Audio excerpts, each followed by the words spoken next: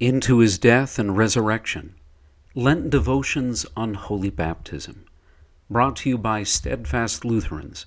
Visit us at steadfastlutherans.org.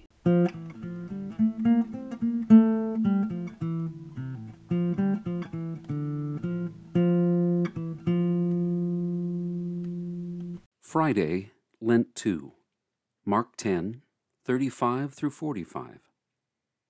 Jesus said to them, "You do not know what you are asking.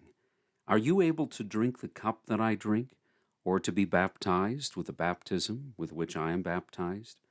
Mark 10:38. The benefit of baptism is summed up here well in this little gospel that everyone can understand it. The baptism of Jesus is too the baptism of death. This death is the foundation, font, bowl, and shell of baptism. For all those who are baptized, they are baptized into his death, so that they may rise again in life like his. The benefits of baptism are the benefits of Jesus' baptism.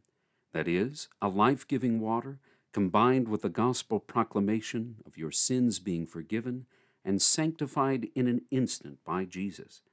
Just as the death and resurrection of Jesus is a historical event, so is your baptism a historical event.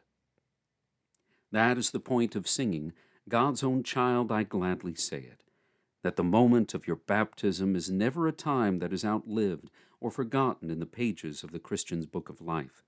Singing this hymn means that the faith has baptism into Jesus to live daily.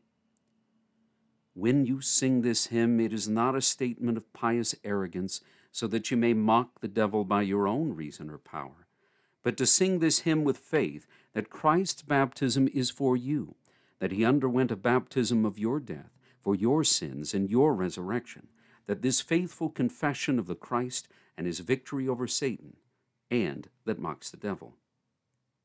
Baptism cannot be separated from Christ. Christ cannot be separated from the historical moment of the cross. You cannot be separated from Christ in your baptism, so neither are you separated from salvation. So, sing loudly. May God be praised. O God, in baptism you have freed us from hell and the devil, and you joined us with Christ in salvation. Grant to us your Spirit's gift of confidence and joy in our baptism, that it may well up in us a pool of comfort during our lives of spiritual frailty. Guard and keep us in this one true faith, that when your Son returns, he may find his bride adorned and cleaned. Amen.